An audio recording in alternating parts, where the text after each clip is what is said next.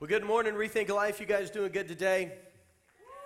All right, all right. Hey, while you're clapping, give those that are watching us right now live online a round of applause and welcome them into our experience as well.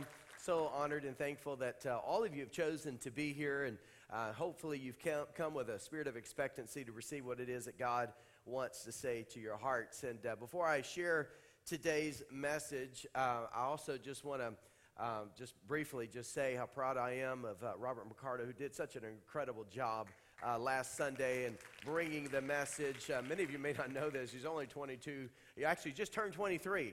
Actually, this past weekend he turned 23, or this a few days ago. And 23 years of age, and God's using him in a tremendous, tremendous way. And so thankful he could step in as I was away. And my wife, Michelle, and I had the opportunity to be a part of an amazing church this past Sunday. We were at ICF Zurich, Switzerland, and I spoke there in all of their services, and truly is an amazing story and movement of God. It's one of the largest churches in all of Europe. The Pastor Leo and his wife, Susanna, actually Leo's been at our church on 2 different occasions. And so I had the opportunity to go and speak at their church this go around, and hearing their story of really just being faithful for over 20 years, countless stories and times when they were ready to throw in the towel and call it quits, and met from place to place. And they were a portable church for over 18 years. And now today, they just moved in about 2 years ago into a brand new state-of-the-art worship facility.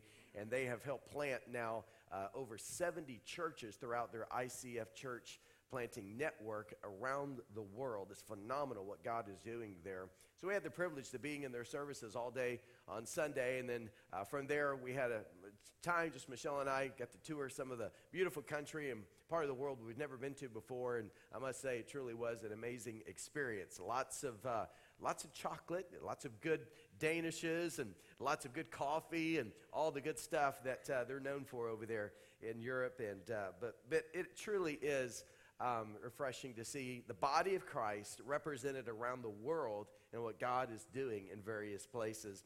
So cool to know that I can get up and share a message like this, and somebody can get up and take what I'm saying and interpret it and speak it in German. And so throughout the day, we had multiple audiences in different languages, and it was truly a cool experience getting to share the message of Christ, and yet it being translated in multiple languages so that people could connect the dots. And how you knew you connected was when the fact that they would applaud or they would say amen in their own language. It was pretty cool. So anyway, it was just truly an amazing experience. One of the experiences I had when we flew back, we actually had a 10-hour flight on Friday. So we left Friday to come back to Orlando. And so it's a 10-hour plane ride. And so on the seat backs, on every seat, there was a little TV screen. And so there was basically a flight tracker. And on this flight tracker, basically what it was like an assimilation, if you will, of your time of departure. And it kind of tracked the whole entire trip. So you could see from your point of departure to where your ultimate arrival destination was, but you could also see the time, that it was taking and how much remaining time you had left on the flight, but also the speed in which you were traveling. And there was a part that as we were flying over the northern part of the Atlantic, the pilot even came on board and on the speaker and referenced something that was also on the screen. And it's basically the fact that we were flying nearby the area where the Titanic sank. And I'm thinking to myself, why in the world are you pointing that out? We're flying over that spot. I thought it was a little, unsettling, well, thanks for sharing that good news with me. But no, as we were flying over, I was just kind of intrigued, In 1912, at that time, it was the largest vessel in the waters. And, of course, we know the story, hit an iceberg, and unfortunately, the boat began to sink. This massive ship began to sink. And what was fascinating is to know that there were 2,224 passengers that were accounted for, 2,224 people on board that ship. But sadly and unfortunately, there were over 1,500 people that died. And what's interesting is that there was only a third of the required the lifeboats on board to support the number of passengers that were on the ship. So when the ship went down, you had people drowning all around you, but yet those people didn't have enough, there was not enough lifeboats to save the people who were drowning. And so when I was thinking about that, and I was thinking about the message that really just the timing of everything and what I was going to be talking about today, I couldn't help but think back of 18 years ago when we started Rethink Life Church. That's exactly what we dreamed of. It was an intention of our heart to create, if you will, build, if you will, a lifeboat that would help rescue people who are spiritually and morally drowning. And we know that to be true. There are people all around us that are spiritually lost. They're spiritually drowning. And God has called you and he's called me to offer that lifeboat, to be the lifeboat, to help rescue the people who are lost and drowning around us. And so today we're talking and continuing to talk about our series that we've been in called RTL Vibes. We've been talking about the different vibes, if you will, which basically are our core values of our church. And so we all know that core values are extremely important, and so they're important to our lives, important to our marriage, important to our family relationships. And when you think about core values, they really serve, if you will, the foundation or the guidelines when it comes to identifying the things that are important to us. These are the values that help kind of navigate the decisions that we make. And so values are extremely, extremely important. But it's one thing to have your values hanging on the walls, another thing for us to live them out down the hall. You know what I'm saying? And so it's one thing to have stated values. It's another thing to actually live them out. And so we've been kind of refreshing, if you will, our hearts and our minds, once again, recircling the values, the vibe that we really want to see become a reality. And it's something that we have to constantly reinforce and remind ourselves. Just like you, if you don't have a set of core values for your life, you need to get some. Because a person who doesn't stand for something will fall for anything. So you've got to have a foundation. You got to know what you believe and why you believe it and why it's important to you. And so the same is true in your marriage relationship. The same is true when it comes to your family. That's the reason why Michelle and I, you just heard a few moments ago, on September the 17th will be the release of our book. And what we do is we walk through specifically step by step on how to come up with a mission and a vision and identify core values as a family. Because if you don't have that, you will drift. You will drift further away from the things of God, and you'll drift faster toward the things of this world than you can ever imagine. And that's the reason why we need to make necessary shifts in our lives. And so values are extremely important. And so when you think about our values, we talked in week 1, honor is our calling. And then week 2, we talked about generosity is our way. And then in week 3, we talked about love for God is our passion. And then last week, we talked about excellence is our spirit. And today is the next core value, and we like to say it this way: people are our heart. People are our heart. And the reason why people are our heart is simply because people matter to God. And if people matter to God, they ought to matter to us. Don't you agree? Don't you agree? Yes. All right, we'll make sure you are awake. I love this story. It's always a great reminder of the gentleman who was walking down the seashore, and it was kind of his morning routine. He would walk down the seashore. And on this one particular morning, there was a tremendous storm the night before, and because of the storm, it had basically washed all of these starfish onto the shoreline. And in the distance, this man noticed there was a little boy that would randomly just stoop down and pick something up and throw like objects in the water. But as he got closer and closer to this little boy, he began to realize what the little boy was doing. So there were thousands of starfish as far as the eye could see up and down the shoreline.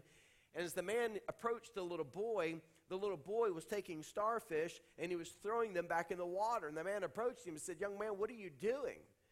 And the little boy said, "Well, because of the storm, all these starfish were washed up on the shore, and in a few hours, the sun is going to be beaming down on these starfish and they're going to die."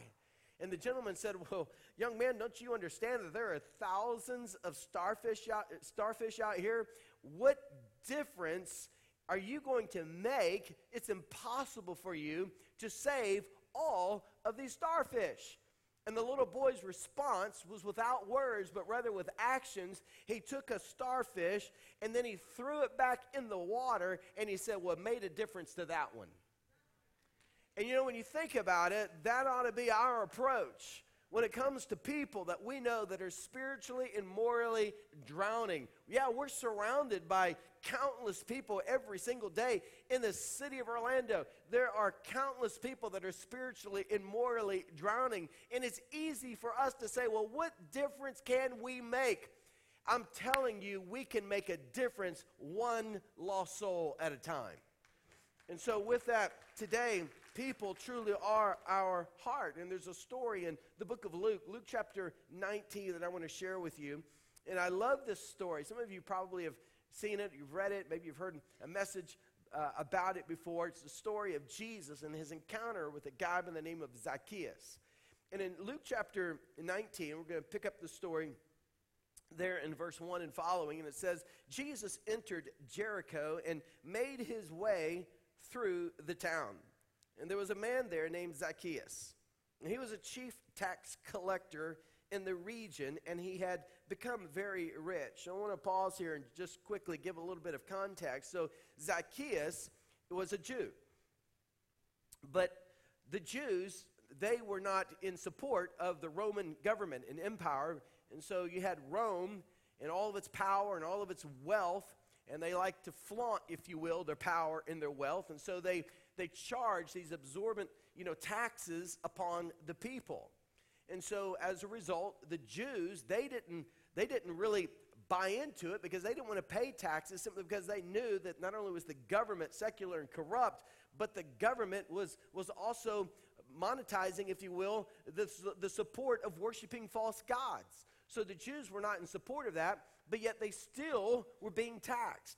Well, here you have Zacchaeus, who was a Jew, and yet he had sided in with the people of Rome. So he managed and oversaw many tax collectors who not only was going around collecting taxes, but they were even to the extreme corrupt in the fact that they were taking some of those monies and charging the people even more money and keeping a cut for themselves. So if you were a tax collector, man, you were kind of viewed as the scum of the earth. You were known as somebody who's notorious, someone who people in many ways just looked down upon and despised. And so as Jesus entered Jericho and he made his way through the town, there was this man named Zacchaeus, and he was a chief tax collector in the region, and he had become very rich. Well, he tried to get a look at Jesus, but he was too short to see over the crowd. So he ran ahead and climbed a sycamore fig tree beside the road. For Jesus was going to pass that way. In verse 5, when Jesus came by, he looked up at Zacchaeus and called him by name. Zacchaeus, he said, "Quick, come down. I must be a guest in your home today."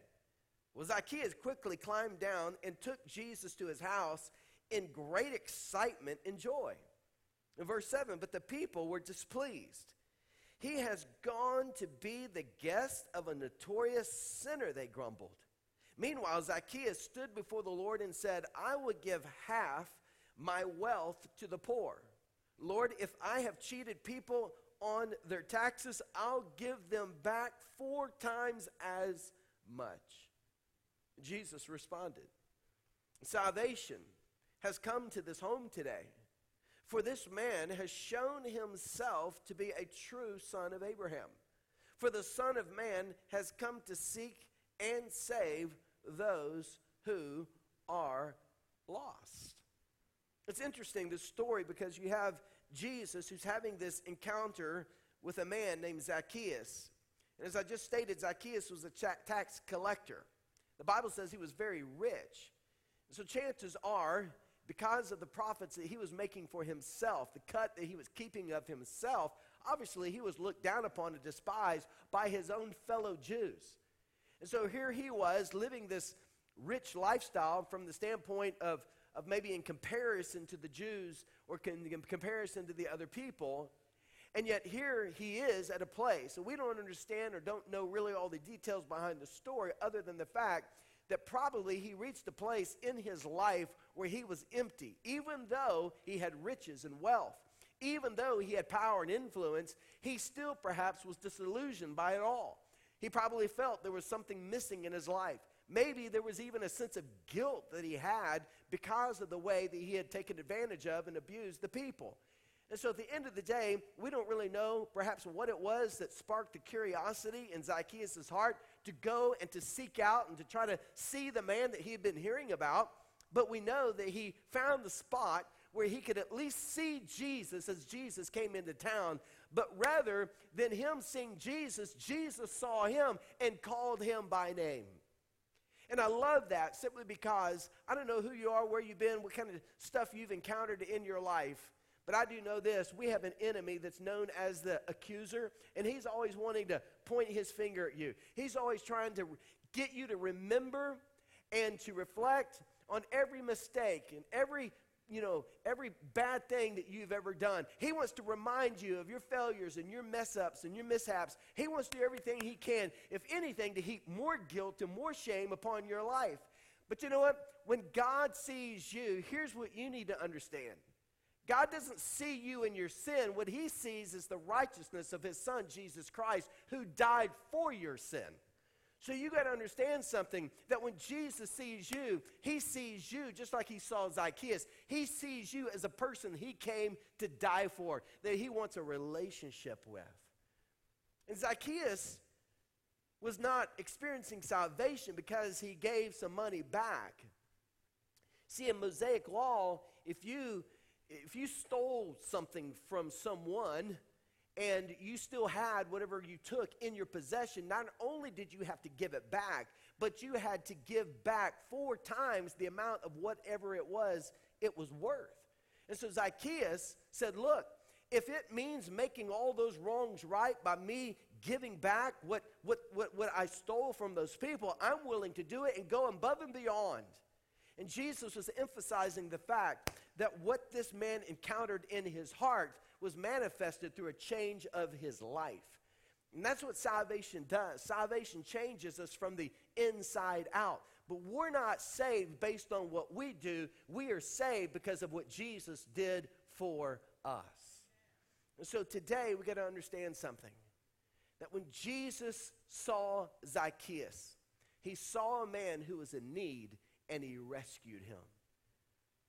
If you've been saved, if you've given your life to Jesus Christ, and you call yourself a follower of his, hear me loud and clear. You have been rescued so that you can help rescue other people.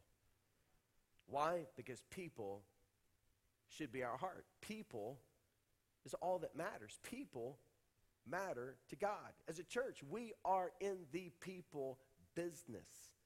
People matter. We can't ever take that for granted.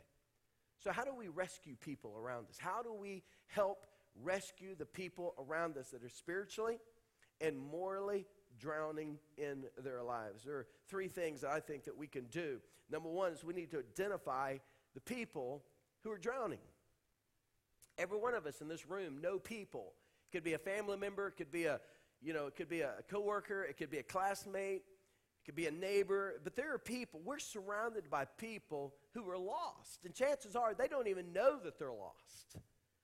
But do we even take the time to even think about the people that we're exposed to and surrounded with on a day-by-day basis? Have we even thought about identifying the people that we could befriend, identifying the people that maybe we could reach out to, identifying the people that maybe we could have over into our home, or maybe invite them into a small group, or maybe invite them to church? I mean, at the end of the day, there are people all around us. The question is, have we identified people specifically that we need to reach out to? Michelle and I, when we were at the beginning of our summer season of this year, as many of you know, we had a daughter who got married, and so she got married in the Tampa area, and after the wedding was over, we had basically like a big family reunion, and we went to the beach in an area called Anna Maria. And so we were there on the beach one day, and it was horrible weather for several days. You know, the water was extremely rough, and there was a rip current. You know, they had the red flags out. They were encouraging people not to even go out into the water, especially go out very far because of the strong rip current. Well, on this particular day, I think we have some pictures. On this particular day, the waters were rough, and the storm was coming in, and there was a lady who basically began to yell, and she was hollering, and before you know it, within moments, you know, a big gathering of people gathered together, and of course, in our mind, you know, we're thinking there's a shark. She saw something out in the water. And yet, as we got closer to where this lady was, she said, there's somebody out there, and sure enough, you could see this person's head kind of bobbling up and out of the water. And so, by this time, the paramedics, they showed up, and this man is still out there, and one of the lifeguards gets on his surfboard, and he literally swims out into the waters. And we're watching this whole thing go down. And then within about 30 minutes' time, you see multiple boats. They have the lifeguards. I mean, everybody out there. And all of a sudden, this man who was out there in the middle of the ocean was going further and further out, but he was doing it intentionally. And what we began to realize is that the man had intentionally gone out there to drown, to commit suicide. They finally were able to rescue the man, to get the man in the boat, and they brought him safely in, but it was the lifeguard that it was so impressed with, and he literally came back. He swam back. The boats bolted, left him behind, and he's the guy who was the one who was able to negotiate and coerce the man to give up and to get in the boat. And eventually, we see a picture here of him riding off. The guy was physically exhausted and had a moment. I gave the guy a high five and told him what a hero he was and thanked him for his sacrifice. And it was a confirmation that the man who had drifted out to sea was intentional because he was trying to end his life. And you know, as we were thinking about that, we couldn't help but think about how so many people are desperate. You know, I couldn't help but think about who that man was. And what about his wife? Was he married? Did he have any children? He had to be somebody's brother. He had to be somebody's son or grandson. But yet here is a man who came to the end of himself, so much so that he wanted to literally just drown himself as a way of ending his life. And there are people all around us that are lost. They're spiritually and morally. They're lost. And they're drowning. And I believe God has called us to identify the people that we know, and we got to do something about it. And you say, well, what do? We not only need to identify, but we need to throw out the life ring. You see, Jesus said it this way in John 4:35. He said, don't you have a saying, it's still 4 months into harvest? Well, I tell you, open your eyes and look at the fields. They are ripe for harvest. In essence, what Jesus was saying is that, hey, don't sit around and wait for perfect conditions. There's never been a better time than right now, right here, to reach people that are far from God. You know, we look at the news, you know, all day yesterday. I mean, obviously the tragedy that occurred there in El Paso. And now last night, wee hours of the morning, you know, the tragedy that happened there in Ohio, you know, of these senseless acts of people literally taking innocent lives. But you can't help but think about the families and think about the innocent people. And yet, think about the gunmen. Think about the people who are so disillusioned and so lost. And yet, our whole world, unfortunately, is drowning and suffering. So it's now hard to identify the people who need help. And it doesn't have to be, you know, somebody who, and with the outside, you think, well, you know, yeah, that person, you know, is certainly somebody I need to reach. No. You know, listen, they could be driving nice cars, living homes. Listen, they don't have to be what you might envision in your mind as someone who's lost. People are lost everywhere, of all colors, of all walks of life. I don't care, rich, poor, people are spiritually bankrupt, and they need Jesus desperately. So we have to identify, but we also have to throw out the life ring. In Proverbs chapter 3, verse 27, it says this, "Do not withhold good from those to whom it is due, when it is in your power to act." So if you've got somebody that you know that's spiritually drowning, God has given us a rope.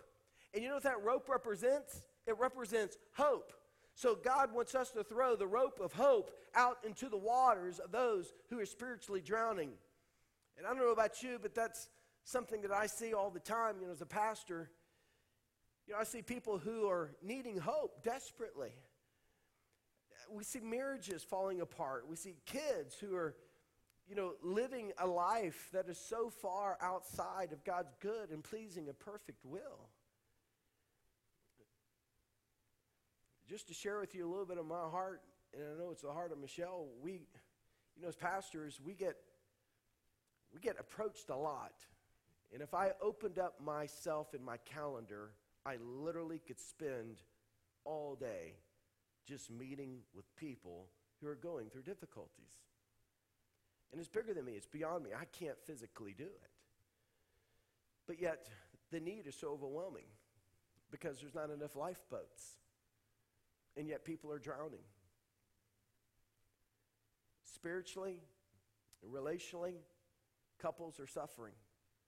There's not a week that goes by where I don't have a request where a couple wants to meet with me because they are at the end of their rope. They're at a point of desperation. They're needing a miracle in their marriage. And chances are when it comes to that point, it's almost too late. But I do know this, there's always hope in Jesus Christ. With God, all things are possible. And what we've seen, and one of the reasons why we've written the book that we've written called Family Shift is because what we see is we see people drifting. They're like drifting out the sea. They're drifting, and it's subtle. They don't realize it because they're getting caught in the current, and the current is subtle. It's like when you throw a leaf or a little twig in a little stream or a river that has a current, what does it do? It literally just carries it downstream. And that's what happens with people. But it's subtle. They don't notice it at first. And then spiritually and morally, they get out to a place they never thought they would go. And what we see with young families is we see young families who will put God and put spiritual priorities on the back burner because they become consumed with all of the activities that are good things that they want their kids to be exposed to. Nothing wrong with any of that. But here's the problem. They substitute those things thinking that those things will bring them closer together when actually those things in and of themselves over time cause families to drift further apart. I see it every single week. And what we have to do as a church is we have to throw the rope of hope to people who are spiritually drowning, who are relationally drowning, who are morally drowning. We have to throw out the rope of hope. Let me tell you something. That's the reason why when we have life groups, that's an attempt to throw the rope of hope to people, to bring them in. When we serve and we do things to make a difference, we do it. Why? Because every time we serve, listen to me, every person who is serving today on our dream team, they are holding a rope in their hand, and they're throwing that rope out when they open the door. They're throwing that rope out when they help with the kids area. They're throwing that rope out when they're serving coffee. They're throwing that rope out when they're out in the production booth. They're throwing the rope out in every area of our church. Why? Because that is their way of throwing the hope to the people who need it the most. Because they're coming through our doors. Many of you came through these doors today, and you know what? You have your own challenges. You're going through your own setbacks, but I'm here to tell you the rope of hope is found in a person, and it's Jesus Christ.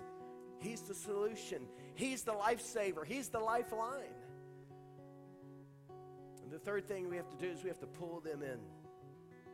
In James 5, verses 19 through 20, I love this verse because this verse is actually written to challenge those of us who are believers to even go after other believers who have drifted and are not where they could be or should be. And notice what it says. My dear friends, if you know people who have wandered off from God's truth, In other words, they're not on fire like they used to be. They've drifted. Don't write them off. Go after them. Get them back. And you will have rescued precious lives from destruction and prevented an epidemic of wandering away from God. Man, if there was ever a time, there are people that we know who are believers. They're Christians. And honestly, if you bumped into them on the street and you asked them where they go to church, they would tell you, oh, we go to Rethink Life Church. But for some of those people, I mean, the FBI can't find them. Why? Because they're missing. They're MIA. They're missing. They've wandered off. And we've got to pull them back in. We don't need an epidemic of people wandering off from the faith. We need an epidemic from the standpoint of seeing a revolution of people coming back to the faith and seeing their lives and their marriages and their families and their homes transformed. That's what we need. Another verse that tells us in Luke 14:23, go out into the roads and country lanes and compel them to come in. Why? So that my house may be full. You know what? When you serve on our dream team, let me tell you what you're doing. I don't care what role you play. Listen, it's not about the role. It's about the opportunity that we have to make a difference wherever that might be. And when you serve on the dream team, here's what you're doing. You're not only throwing out the rope of hope to people, but you're helping pull them in. You're helping people, listen, who are far from God, you're helping pull them into where God wants them to be. Hey, when you serve and you lead a small group, a life group, which we're going to be launching our life groups in this fall. Hey, when you lead a life group, here's what you're doing. You're not only throwing a rope of hope to those people, but you're helping pull people in. You're helping pull marriages back into where they need to be. You're helping pull friendships back into where they need to be. Listen, when we give financially, you're not only throwing the rope of hope to the people who need it, but you're helping pull people in. Every time we bring the tithe, every time we give unto the Lord, what are we doing? We are helping pull more and more people in. That is our role. We are a lifeboat. We are a rescue business. Why? Because people are our heart. Jesus came to seek and to save and to rescue those who are lost. And if we've been rescued, God's called us to go out and rescue others. Amen? So I want to encourage you to join the search party. And I want to encourage you to join our dream team so we can continue to throw out the rope of hope and pull people in so they can be rescued and restored and redeemed for the glory of God. Let's bow our heads together in prayer.